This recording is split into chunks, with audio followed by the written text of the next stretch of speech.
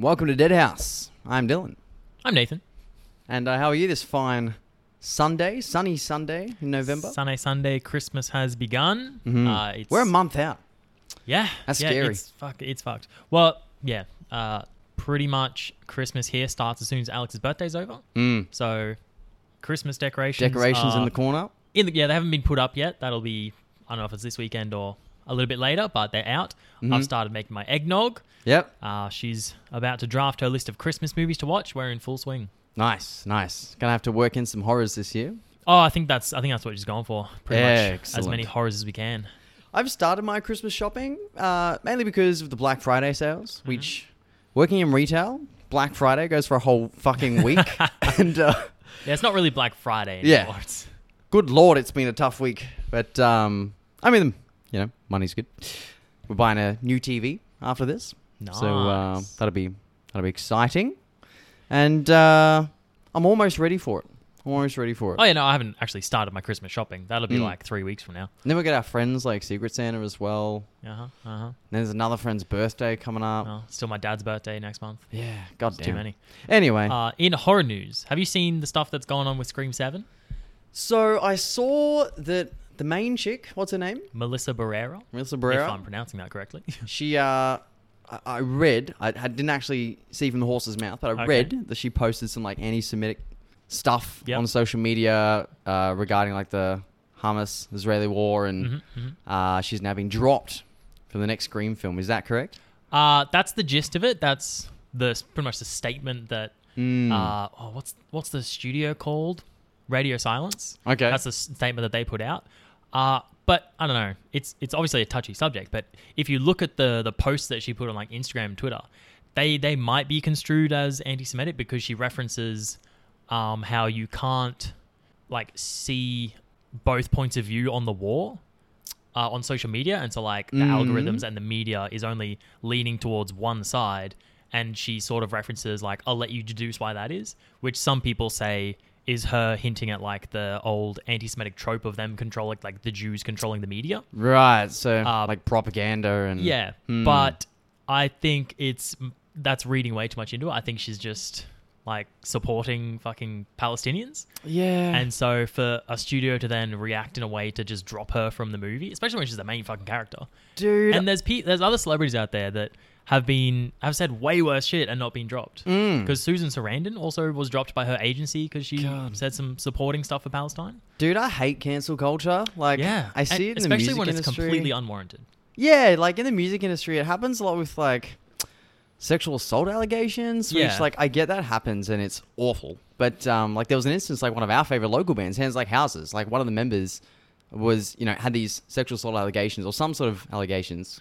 And he got thrown out of the bus and they got dropped from the label. And then after the lawsuit played out, he was like found innocent. Yeah, completely. And it's like, all right, well, their career's fucked. And then the singer Trenton Woodley got kicked out of the band. Yeah, but that was crazy. And it's like, well, yeah, he wasn't the one I think that had the allegations. Oh, okay. Anyway, it's I just hate it in like the music industry as well when that happens. And everyone's like, they shoot first and ask questions later, and it's just like as soon as something gets thrown at them, they just whoever's in charge just drops them. Like, I don't want that to taint our picture. Yeah. When really, like, that's harming Radio Silence more than if they would have just kept them on. Yeah, and I mean, it's hard with like the digital age as well, where everyone's throwing their 2 cents into the wishing well on social media, and then everyone's so sensitive and hyper reactive to things that may like slightly misalign with their views and values, and everything blows up. And I guess as well in like the film industry, when there's so many parties invested in a project, if like one person does something, then the whole thing has to, be tarred with the same brush. I mean, yeah, but then explain how like Roman Polanski can like accept awards when he's like he was a known offender. Yeah. I don't know. I guess you made that point in the 7 episode where it's like, is it okay to enjoy the art of bad people? Yeah, but I mean, when they're not bad people, and people are just saying they're bad people with no proof, then I don't know. But then also for Scream 7, like, so they've lost Melissa Barrera, so cool, the main character they're building up. They've also lost Jenna Ortega because she was cited as saying just scheduling conflicts with, I think, season 2 of Wednesday. Okay. But I mean, that's just a thinly veiled like, all right, well, I'm gonna leave as well because you fucked up Melissa Barrera. Well, I thought Wednesday got canned after the first season, even though it was like one of the highest rated ones on Netflix. I don't know. I don't know then. Interesting. But it was scheduling conflict. So they've lost the two main characters of the new like stuff they were setting up. At this point, are they even going to fucking make Scream 7? So, and if so, should we even watch it? Fuck that. Yeah, I'm guessing that means they hadn't started filming. Yeah, I think it was. I don't even know if it's still in the writing process yet. Like, I don't think they've got a script or anything. It's just like confirmed. Yeah. Okay. Strange. Yeah, look, I was disappointed with Scream 6 anyway. Like, the fifth one was the one that was just called Scream, right? And had Dylan Minnette and yeah. I thought that was okay, but yeah. Scream 6, like, jumped to New York for some reason. Like, I don't know. It was a bit elaborate, but, it was all fun. Okay. Well, anyway, enough of the news of horror. Let's go into the... Let's talk about today's movie. What are we talking about here? The film we're actually discussing is Drag Me to Hell. Mm-hmm. Yes. 2009 film. And this is one that I had not seen until we watched it this week for the pod. Yeah, I hadn't seen it. I'd seen maybe the ending scene because it's just popped up on various like videos I've seen about horror movies. Yeah. By Sam Raimi, his foray back into horror. Yeah. We haven't touched on that fella since Evil Dead in, I don't know, like episode 6, I think it was. Yeah. So he's popped up every now and then because he was, one of the more influential, 80s horror directors. And also written by him and his older brother, Ivan. Yes. So family affair on this one, which is pretty cool. The film was starring Alison Lohman. Have you seen her in anything else? I have not. Okay. I looked up her credits and they didn't really look familiar to me. Yeah, because her face wasn't familiar to me, but the name is. And I don't know if maybe there's someone else with the same last name in the film industry that I've seen, but... I don't know. Anyway, Justin Long, which was... Of Tusk fame. I've still got to see that. This seems so weird, but so funny. Yeah, I haven't seen him in anything for years, man. Like, probably fucking Dodgeball or Jeepers Creepers was the last thing I saw him in. Oh, Goosebumps. The new Goosebumps show that I've not watched. Yeah. I really got to see that. And Lorna Raver, who played Mrs. Ganush. Ganush, yeah. But yeah, no, decent cast. And it was made on a budget of $30 million, which is quite substantial. And ended up making $90.8 million at the box office. So tripled its budget, which is not a bad return. Not a bad return at all. And I remember when this came out, it was pretty popular. Like, people around home were talking about it. I think we were going to rent it at Blockbuster or something and didn't get around to it. But yeah, and I picked up this sort of like re-release on Blu-ray, like limited to 1,000, I think, with like a lenticular cover. It had the theatrical and the unrated cuts on it. So I picked that up and I watched the unrated version, of course. Yep. And on the back, it said they were both the same runtime. So we were talking about this before we started rolling. I think maybe it's just like some of the gore was cut short and then maybe there was just time made up elsewhere. Mm-hmm. But because I'm not actually sure which one I watched. I would assume Stan probably had the not unrated version. I'm not sure. But yeah, I read that the only difference really was like the amount of gore, like more blood, more like a couple more shots of like dead things. Yeah, and I guess that would have been a secure PG rating over there, right? PG-13, I believe. Yeah, I think this is Sam Raimi's only PG-13 movie. Are the Spider-Man films? What are they? I don't think they're PG-13. Okay, like they're probably just PG. PG if they have that. Yeah, no, that makes sense. Certainly not R. Yeah, no.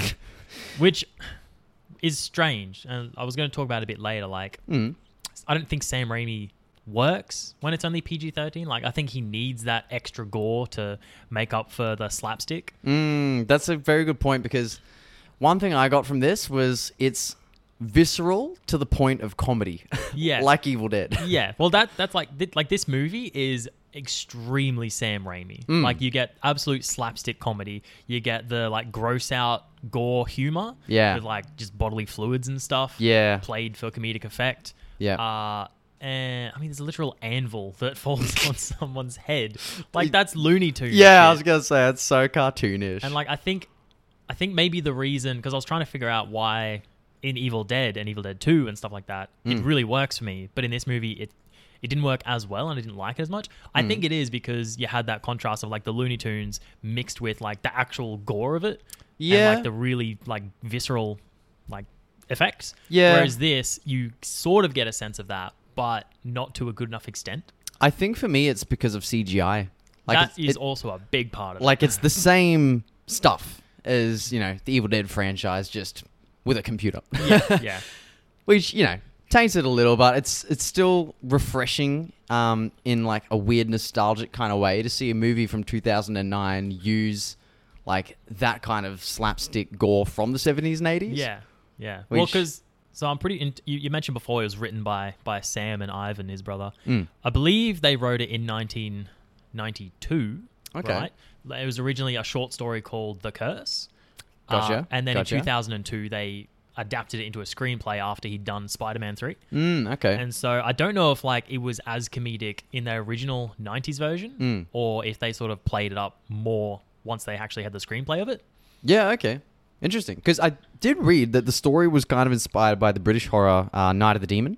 Okay. I've not heard of that. Yeah, from 1957. I don't know a lot about it, but I have heard of it.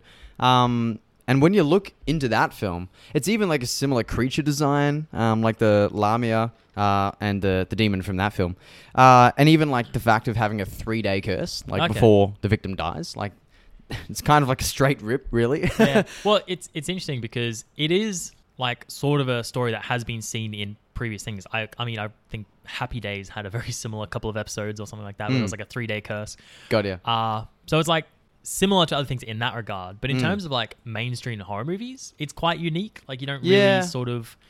I guess you kind of get ones like Smile and It Follows where it's like a time frame of getting cursed with something that's trying to get you. The Ring. Yeah, The Ring. But that... Oh yeah, literally The Ring because you have 7 days. Yeah. But then this one, yeah, like being cursed by someone and then having like specifically 3 days where you just get tormented until the 3rd day they drag you to hell.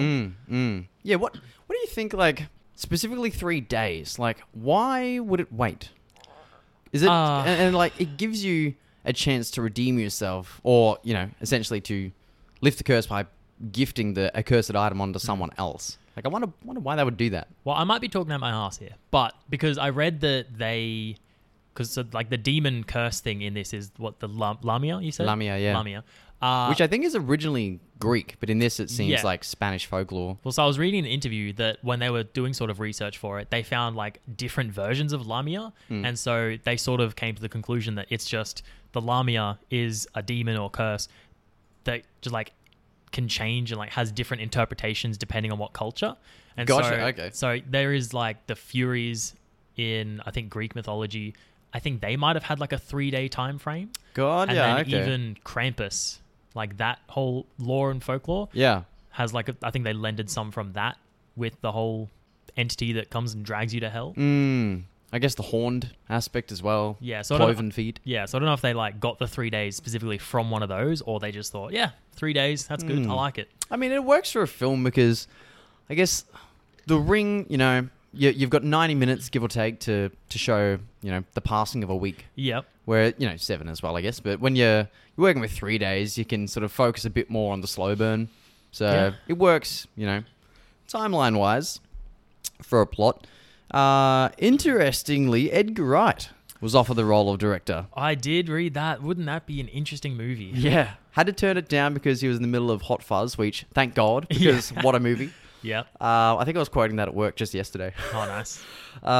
And I think he also said he just wasn't the right kind of director for it, which is interesting because he's, in some ways, there's parallels between Edgar Wright as being like the modern Sam Raimi with like a dark humor to some like slapstick kind of gore and action. I could see that. Maybe it's like turned down to 9 instead of turned up to 11. He's Sam Raimi that's just a little bit more subtle. Yeah, I think so. Way better with editing. Yeah, that's true.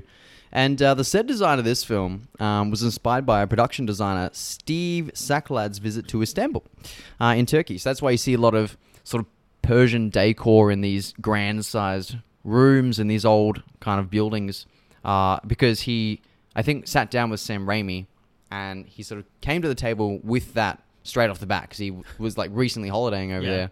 And Sam Raimi really liked that, and I guess Ivan as well, because it kind of tied in with the sort of the history of the Lamia, and I guess in the story of this film, you know, how it opens like in the 60s with like the Spanish family coming to, you know, the psychic medium for help.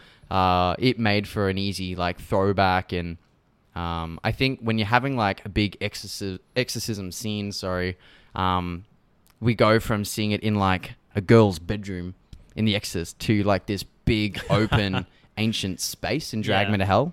And I just think that's really interesting. Sure. A bit more of a traditional kind of setting.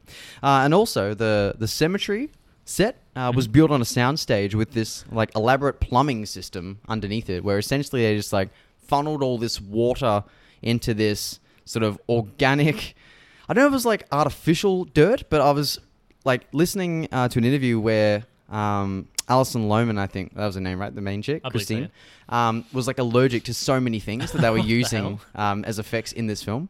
And she was allergic to like certain types of dirt, which is so unfortunate. Yeah.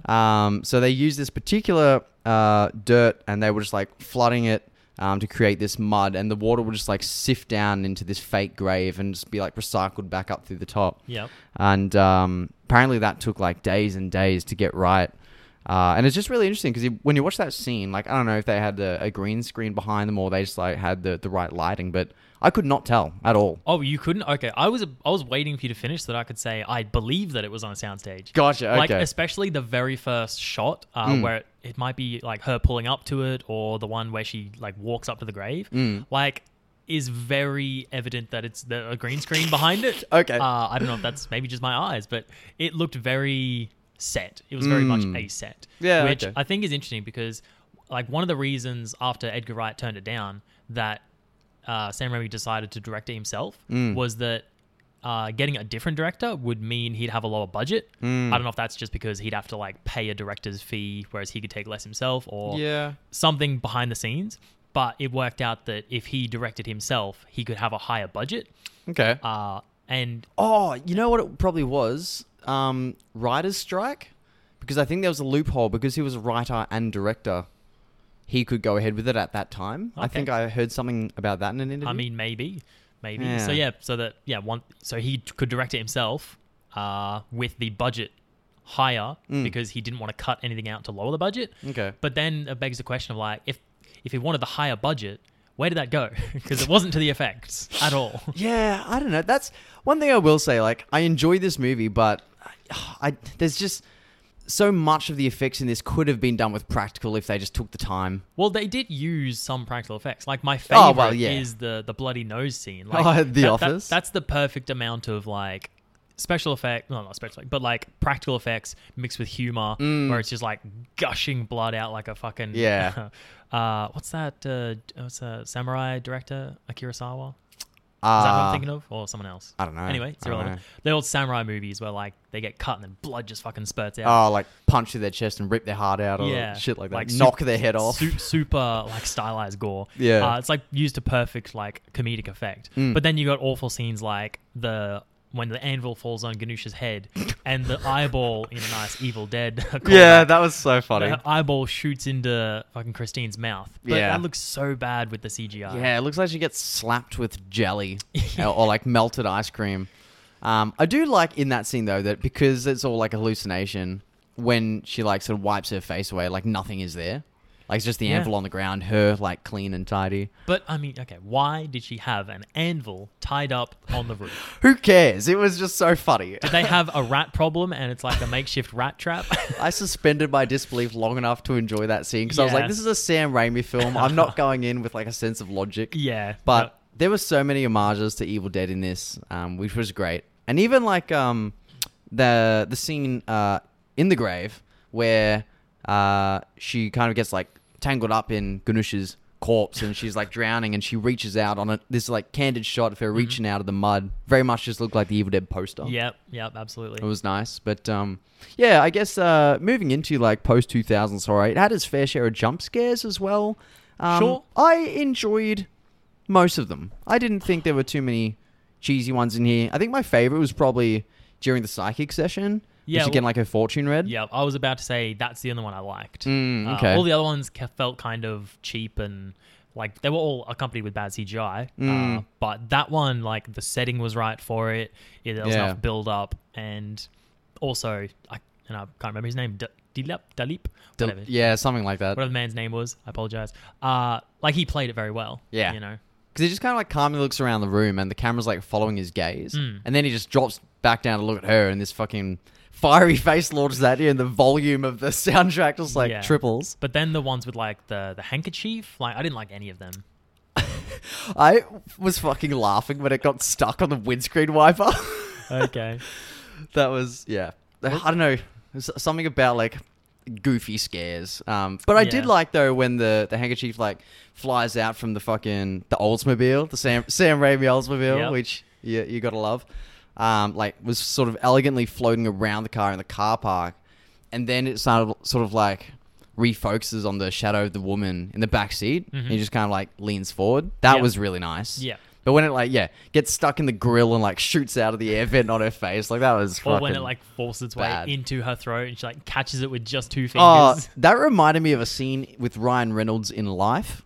Okay, I still need to watch that. Yeah, it's much more terrifying in Life. In this, I was laughing. But look, it was stupid, but I enjoyed it. I feel like that could be said about a lot of the things in this movie and like just Sam Raimi in general. Like a lot of it is stupid, but enjoyable. It's not like a film that's winning any Oscars or that you're gonna like read into the meaning of it or anything. It's just one of those ones you can switch your brain off and enjoy some like modern body horror. Yeah, and at the end of the day, I think that's what he set out for. Like he's not out there to make an elevated horror like the fucking Ari Asters and the Jordan Peele's and everything. But he's not just doing like shameless cash grabs just to make money. He's like, I have an idea. I want to make a movie that people can go in and just have fun watching. This is like what A Nightmare on Elm Street remake could have been if it wanted to blend like the slapstick elements of the later installments. That'd be interesting. Because Freddy Krueger did eventually turn into like slapstick comedy, but I would very much be interested in seeing a Sam Raimi Nightmare on Elm Street. Yeah, that'd be awesome. I'm sure he'd be down for it. Oh given the respect he has for Wes Craven. Rest in peace. You know what I particularly enjoyed though about this film, on I guess a slightly serious note, was the use of shadows. Like particularly when the Lamia is like outside the door of the room, and you see like the hooves sort of under there, and then the shadow of the legs like creep under the door and stretch into arms. Yeah, like grab her. That was sick. Very good shadow play. Yeah, and even in the opening scene where it's like the throwback to 1969, I think it was, and the boy's like in the chapel and he looks up and in like the skylight, you can see like demon hands clawing over it, and there's like 3-fingered like creature hands, and there's like human hands with long fingernails. Like, yeah, it was just awesome. I think it's a good way to like... It's sort of a cheat of showing the monster without showing the monster. Because like so often you get ones that show the monster and it's like, well, now we've seen it's not that scary. Or something that just doesn't show anything. Whereas like, use a couple of shadows and like you're getting a sense of the monster but not actually seeing it. I quite enjoy that. I'm a sucker for glimpses of the monster. I mean, literally look at the 1922 Nosferatu. The most famous shot in like horror history is the shadow coming up the stairs. But yeah, and also like even just the creaking of the iron gate at a house in the wind, like the open windows and doors, that just create this like ominous sense of dread and impending doom with the 3 days, left on the curse. But also like that invisible threat, I guess. Because even like half the film is people getting beaten up by wind. Like the Lamia is not like this physical creature that you see. It's like this shadow monster and this demon that like possesses, one of these like throwaway characters near the big sort of fight at the end. And that's like the closest you get to seeing it. Like it's not a physical form, which I quite enjoyed.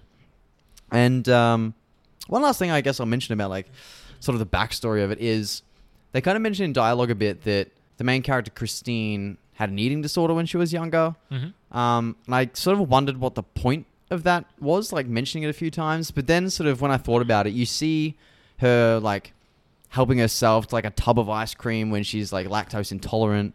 You see her like eating, cake, and there's like the bowl of candy on her desk at work. So it's always there, like there's also lingering shots. There's also the scene of like at the very beginning when she walks past a cupcake store, like looks in longingly and then continues on. Yeah. So like there was all these sort of nudges to it, but why? Look, off the top of my head, so I read a couple of people's theories that the whole movie is an allegory for eating disorders. I think maybe that's a bit too much. I don't see that. I would like to look into it because Sam Raimi himself has even said the whole story of this movie is a morality tale about greed. Yeah. And so maybe that could play into like, because he's essentially saying that she's a greedy character and that's her downfall. And so maybe he's using like the eating disorder, like greed for eating as like almost gluttony as a way to like show that. And like a manifestation of her greed like is also food. Like the 7 deadly sins in a way. Yeah. Yeah, okay. And there's also, I guess on the note of greed, it has like very manipulative characters in this. Like the family, like Justin Long, what's his name? Clay? Mm-hmm. Clay's parents, like very sort of elitist, snobby, controlling people, like that disapprove of Christine. And even like Christine's boss is very... Yeah, essentially saying she's got no shot at this role that she's working her ass off for when the other guy's like a sleazy cheat. And yeah, I don't know. It's just like, if it's a tale of morality, you've got like this person that's at their wit's end, like doing their best to be a good person, and redeeming themselves in any way they can. And then they make this one choice that fucks them over and literally sends them to hell. Yeah. Well, I don't know. That's where like the difference is that's what he intended.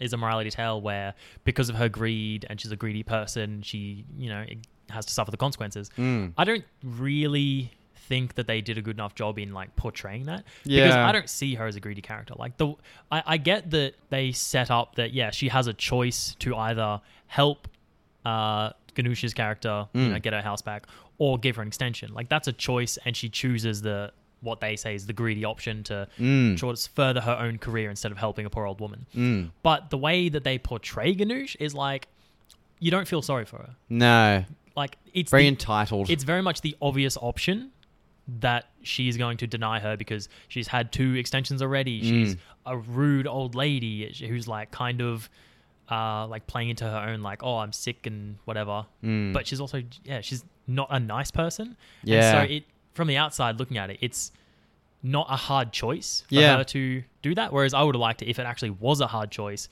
She actually, it's more evident that it's a greedy option. Like, okay, I could help this woman, but I'm going to choose to do the one that's going to benefit me. Yeah, like if Mrs. Ganush was like this sort of single pregnant young lady or something. And no, I'm fine with her being old and decrepit.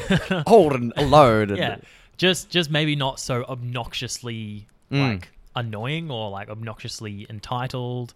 Yeah, you do make a good point though, because I mean, Christine does show a lot of restraint. Like she's a very disciplined character, and if Sam Raimi and Ivan were going for greed being sort of like the underlying theme of this film, it is very light on for something as serious as getting sent to hell. Yeah. So there's that. On the note of Miss Ganush, I did like, however, that she had like one good eye, one bad eye, and she had like these filthy false teeth, but then is like eating sweets like on Chris's desk and like dumps the whole bowl in a bag. So it was kind of this contrast. It's very surface level like analogy I felt of good and evil. Okay. You say it's surface level. I didn't see it. But okay. Right. Well, I just thought because that. Health is a very sort of far-fetched metaphor for the endless war between good and evil. But I just in a film where you've got hell involved, you need some sort of contrast. If it's not going to be subliminal in like the lighting and the sound, if you do it in something like that, I thought that was a nice touch. But also my favorite scene is the first interaction after the bank between Mrs. Ganush and Chris, and they're in her car in the car park. Yep. Like after the, silhouette in the backseat of the car I was talking about before. That whole fight is just so comical and ridiculous, and I love it.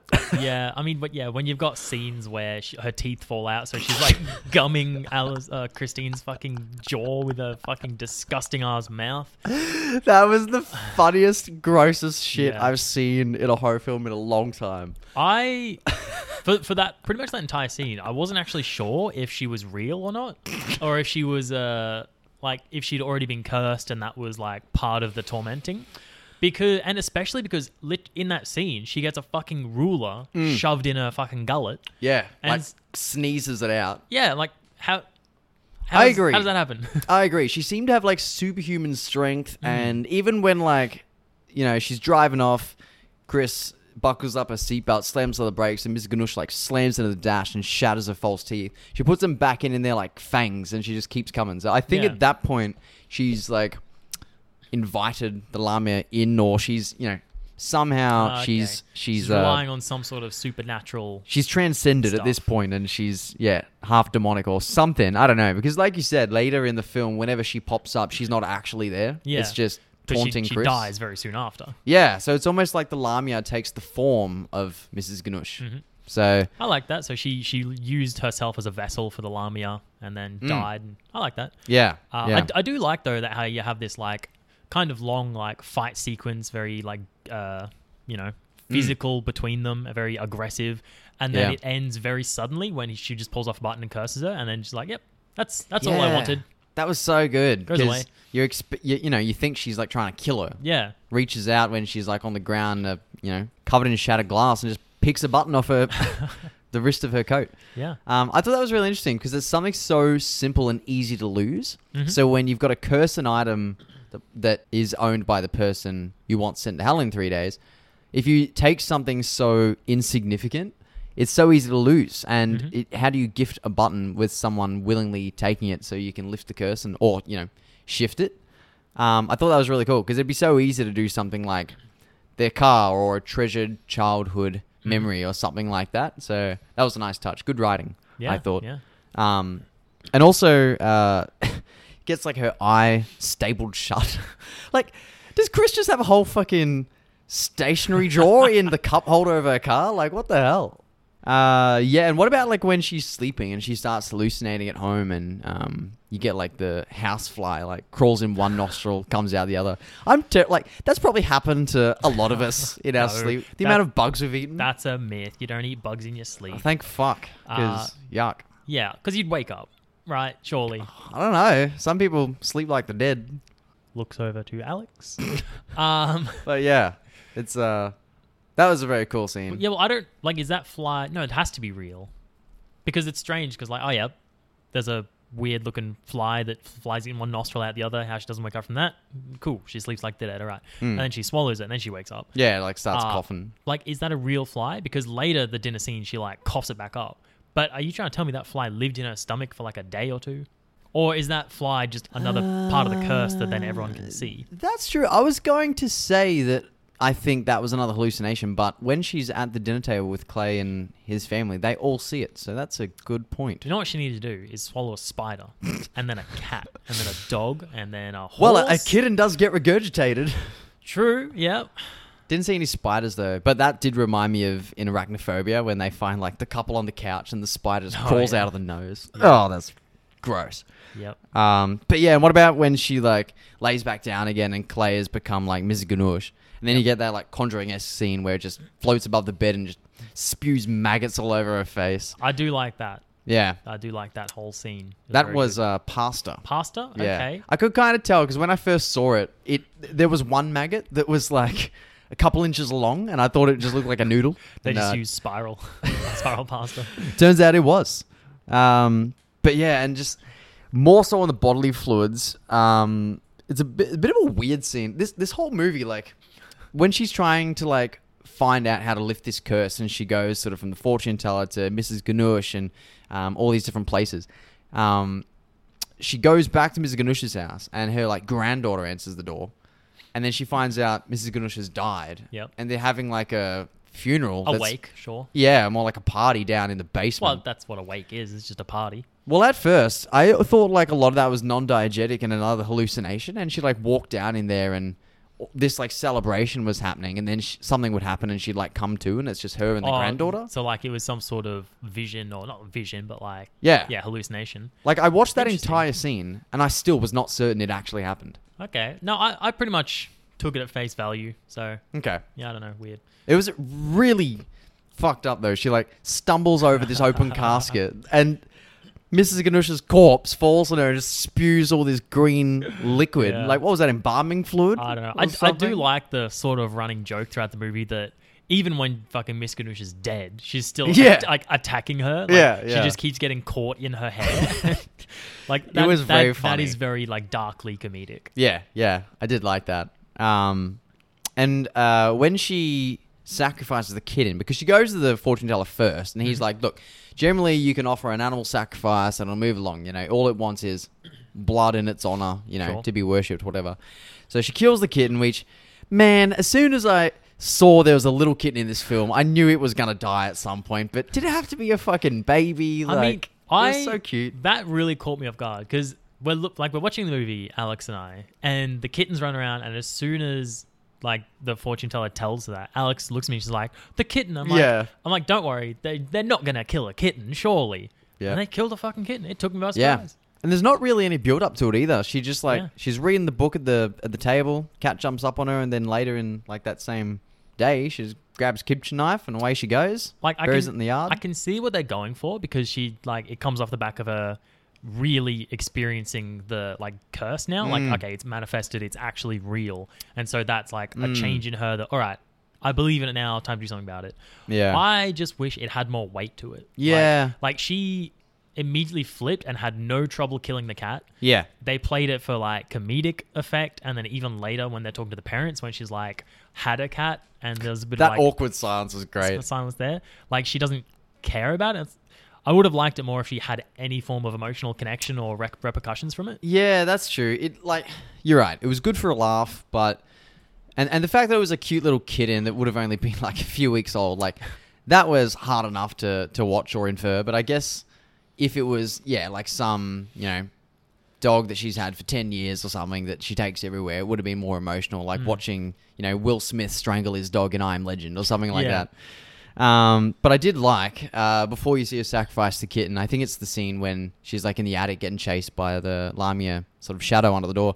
There's like a poster of that, like, the classic poster. Hang on. Yeah, the cat hanging on the tree trunk.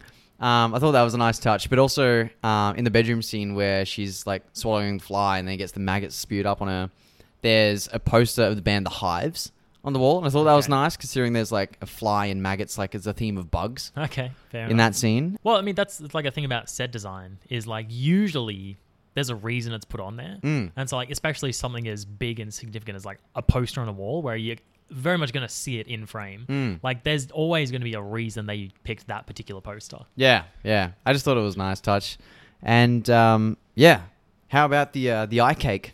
At the dinner or whatever it is at Clay's parents. That was great. It's interesting. It was a very funny scene, that whole exchange. It reminded me of the eye in like Doctor Strange, Multiverse of Madness. That appears on his head. Yeah. It's just the same effect. It's just an eye popping up out of nowhere. I wasn't expecting it to be an eye. Like I knew something was going to pop up in the cake because she's like staring at it, looking around, staring at it. I don't know. It's like a fork on a plate. Like fingernails on a chalkboard kind of sound that like drives her crazy until she, gets up and screams at the door. But then when she stabs the eye, it's just like thick, pussy, like bloody shit oozes out of it, which was great. And I'm presuming only she could see that, but then when she does like cough up the fly, everyone can see that. So yeah, I don't know what they were going for with the fly there, but the eye cake was cool. And the anvil scene, I don't know if we mentioned it before, but like how Mrs. Ganoush's ghost like pops up, but like punches her in the mouth and she just ends up elbow deep in her throat. Yeah. Like I've seen that still before. I've seen it on the internet somewhere, and I didn't know it was from this movie. So when I saw that, I was like, oh, that's fucking sick. Yeah, I wonder how they did that, because that's a nice blend of, I don't know if they used CGI or practical effects. I would presume perhaps CGI. Yeah, but like that's an effect that's done well enough that looks good. I think it would have been maybe like prosthetic face with like an enlarged mouth and a fake arm hanging out of it put over the actor's face, but that would have been hard if she's like moving around as well, because it would have been heavy, I think.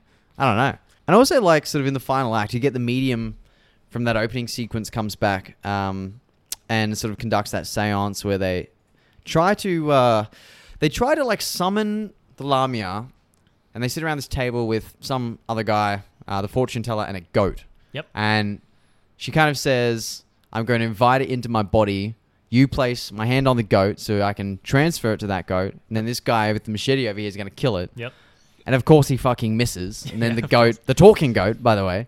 I love that. Bites him. That's very like Sam Raimi, like the deer head in Evil Dead 2. Yeah. Like that sort of puppet looks great. I'm glad they did that instead of CGI. Yeah, that was funny. That whole scene was just like the Three Stooges. It was Yeah. it was funny. I'll be honest, I did not like the second half of that scene where like the dude that had the machete gets possessed and he's floating above the table with like makeup on his face that looks like the fucking vampires from Angel or Buffy, and then just like this red cloudy stuff like pours out of him, and it turns out, oh no, it wasn't exercised or anything. No, it didn't lift the curse. She just kind of like delayed it. And I was like, okay, well, so what was the point of this big like final act here? I don't know. It was like it had some gimmicks in there that made it enjoyable enough. Yeah, I guess I don't really know why the scene's in there for tie up some loose ends of that woman, the old psychic character. Yeah, I guess it's to like finally get to the point of like, all right, the fortune teller tells her, all right, well, the last resort is to try and pass the curse on. I did notice though, so you've got like the regurgitated kitten and the talking goat, but also there's like ghosts from different like eras, because one of them kind of explains that this doorway to hell or, the afterlife or whatever, there are like some restless souls that like linger by the doorway and they can slip through from time to time when something passes. Yep. I thought maybe they were going to call back to how at the dinner table with Clay's parents, Chris said that her dad died. And maybe like he was going to make an appearance in it somehow, but it's never touched on. I think that'd be like shoehorned in. Yeah. I wouldn't want to see that. Yeah, it was never kind of touched on since. So I think that whole point of her kind of like talking about her alcoholic mother and how they are estranged from each other was just a way to like break the ice with the parents. And they kind of have it like, you're holding your breath in this really awkward scene where it seems like the mother's grilling her about how she's not good enough for a son kind of thing. And then they find common ground, they get along, but then she fucks it up by coughing up a fly and freaking out. I do like that character moment between like her and the mother, where the mother like realizes, I've judged you harshly, which I guess sort of even more sort of plays into the like, don't judge a book by its cover that this movie might be trying to say as well. Like, okay, yep, she judged the Ganush, Mrs. Ganush, and rejected her. The mother judged Christine too harshly, rejected her. So I like that sort of parallel there, but. Yeah. So she finds out she's got to gift the cursed button, to someone to lift the curse, and she goes to a diner and she's like, look around to see who she could like palm it off to and fuck over. And she sees like a happy couple, and then she sees like the old guy on an oxygen tank. And I really like that moment where she sort of approaches him, and then the loving wife comes into the picture and he's happy again. That's and she's wholesome, man. I watched that. I watched that very small scene there, and I felt good. That got me in the feels. That's a great old couple. Yeah. I love it. Yeah, and she's kind of riddled with guilt, so she's like, that's it, I'm calling up that dude, what's his name? Stu, yeah. That she works with. And he like races into the diner, like crying, and she's like, you know what? Go home. Yeah. Because I thought that would have been interesting if she like palmed it off to him, and I don't know, like somehow it didn't work, and then she, died anyway. But no, instead she is again, like from the beginning, she is humble enough to carry the burden that that she's created. And and then I thought when they're in the car and they swerve to miss the guy and brake suddenly, she spills a handbag and all the contents go over the footwell. I knew then that okay, she's not gonna like have the button in the end scene, but I thought like Justin Long's character Clay was gonna like end up with it, and then he would be cursed, like inadvertently, she gave it to him in a way. But I do like the way they flip it. Is instead they kind of like meet up at the train station, and she's got this new coat, and he's like, oh, why did you get a new one? Because I found the button, it must have fallen out. And she's like, oh my God. But then it's like a double bluff, because she like freaks out. It's almost a triple bluff. So you have that. She freaks out and is like, oh, okay, so it's going to happen to him. No, she's walking backwards. She falls on the train tracks, and there's this train coming. And they're like, oh, okay, no. So in the end, she's not even going to, get caught up with the Lummier and get dragged out. She's going to get cleaned up by a fucking train.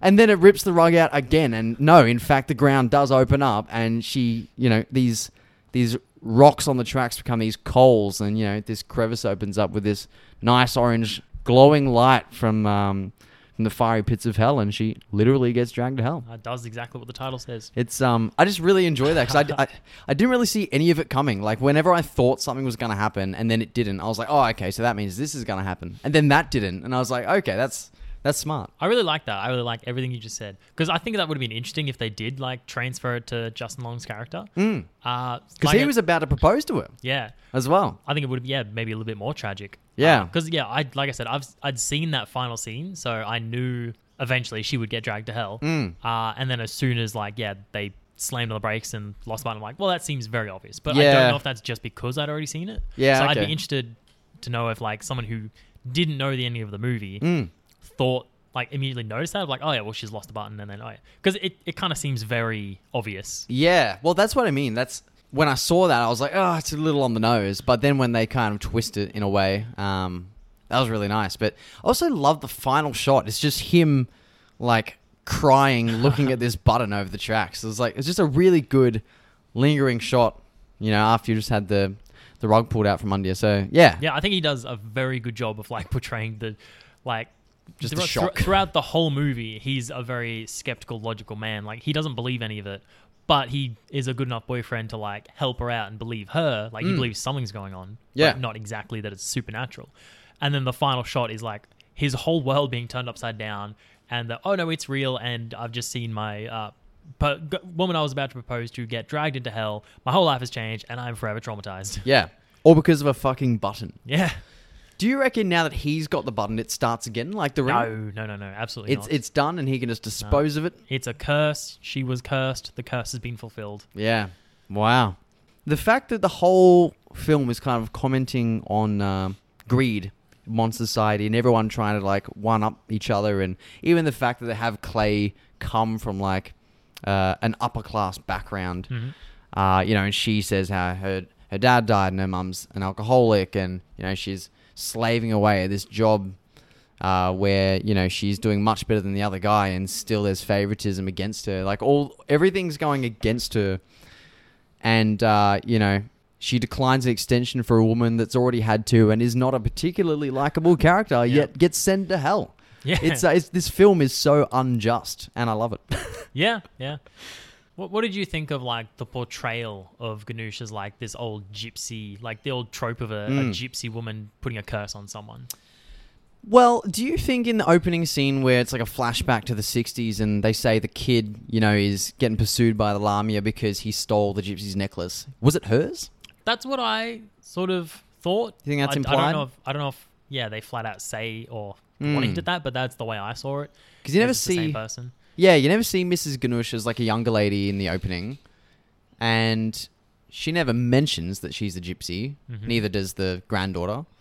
But I think the fortune teller says something about like stealing from a gypsy brings bad luck or something like that. Yeah, like when he's listing like how she might have got the curse. Like, did you steal from a gypsy woman? Yeah. So I think that's the way that they kind of tie it in. But yeah, look, no, I you know don't know a great deal about gypsies, but I thought she was a fitting enough character for that role. Fair enough. Yeah. I think I would have liked it better if they had like another like Romani character, because I think I've said before, gypsy is like the sort of colloquial, sort of not derogative but pejorative. Is that a word? Oh, I don't know. It's another term for Romani. Okay. Because now I want to get my history right here. I believe the Romani people originated from somewhere in India, but then were like a nomadic culture of people that then traveled around. And once they got to sort of maybe European or somewhere around there, the people there thought they came from Egypt. Okay. And so like language being language, Egypt, like gypsy. Gotcha. That's where we got gypsy okay. from. But then because it's been sort of adapted to like sort of make fun of them, then I can't remember what year it was, but some group in like some government in Europe pretty much said, hey, please don't use gypsy, use Romani. And so there's that like trope of, oh yeah, the Romani people are just full of like conniving, magical, like drunkard party people who are like stealing and doing all that stuff. Yeah. So I would have liked it more if there was like that, the actual gypsy Ganush character. But then also if like the granddaughter was maybe a bigger part and is just like a more normal Romani person to show that like not all Romani people are like this. That would have been good. Have like the generational gap, because even when you see like the other people in that basement at the wake or whatever it is, like they're sort of these boisterous, intimidating people. Yeah.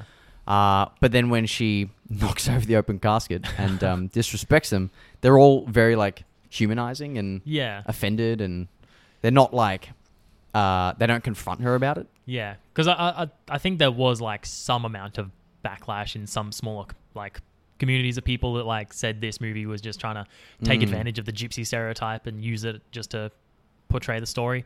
But it doesn't affect me in any way. I'm not a Romani. Yeah, I mean, they could have just said that the old lady was a witch, and then when they didn't grant her a loan extension, she just cursed them. But I think having the gypsy backstory was just different and interesting. Sure.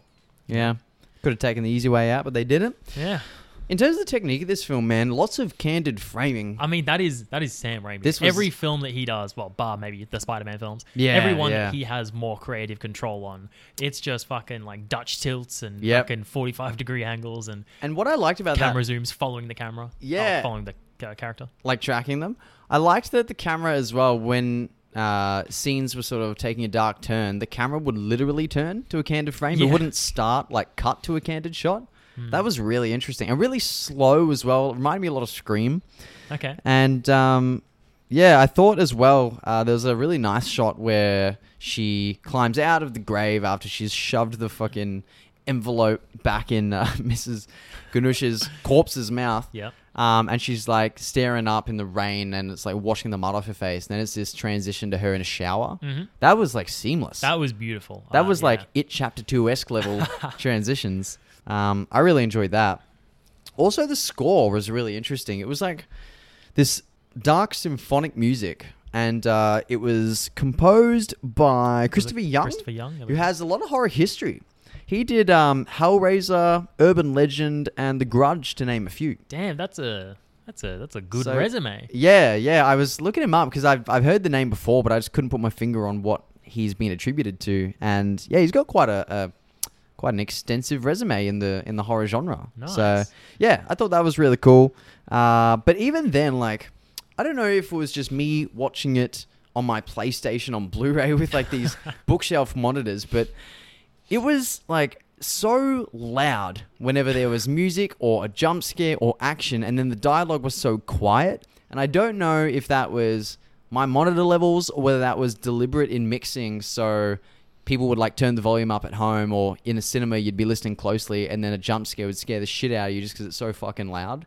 Did you experience that? Well, I watched it on Stan, so streaming service, and all streaming services are notoriously bad for like sound mixing. Like for some reason, and Netflix is especially the worst offender. Right. They just have a habit of all the dialogue is very quiet and then all of the music and action scenes is very loud. I don't know why. I'm sure there's some sort of a reason for it. Netflix trailers, when you're on the homepage, is like you're in a fucking cinema. Yeah. So I don't understand, but... Yeah, I don't know. Because I'll be honest, like watching that kind of detracted the experience a little bit for me, because it was getting to a point where it wasn't enjoyable when there was a jump scare. Like, I wasn't like, oh, I didn't see that coming. I was like, oh, that was loud. All of a sudden it's like, oh, shit, I'm sorry, neighbors. Yeah. But, look, minor gripe for a film that was pretty well done in a Sam Raimi style post-2000. A little bit more CGI than I would have liked, but I had a lot of fun watching this. Yeah, I think overall it's a fun movie that you can enjoy watching maybe with some friends. And if you try to delve in and find too much meaning like we do, then it's slightly less enjoyable. Yeah. But I think if you want to turn your brain off and watch it, that's completely fine. Yeah. Man, the next episode's going to be a big one. I'm keen. Should we give him a clue? I'll give him a clue. It's going to be a personal favorite of yours. It's an old one. Oh, yeah, okay. Yep, there it is. Yeah, right. I didn't know how else to explain it without giving it away. Well, that does give it away. Yeah, okay. Anyway, in the meantime, you can catch us on our social medias at Deadhouse or DeadhousePod. Email is deadhousepod@hotmail.com. And, you can catch us when we release our next episode at 5 p.m. on Friday. Indeed. We'll be right back.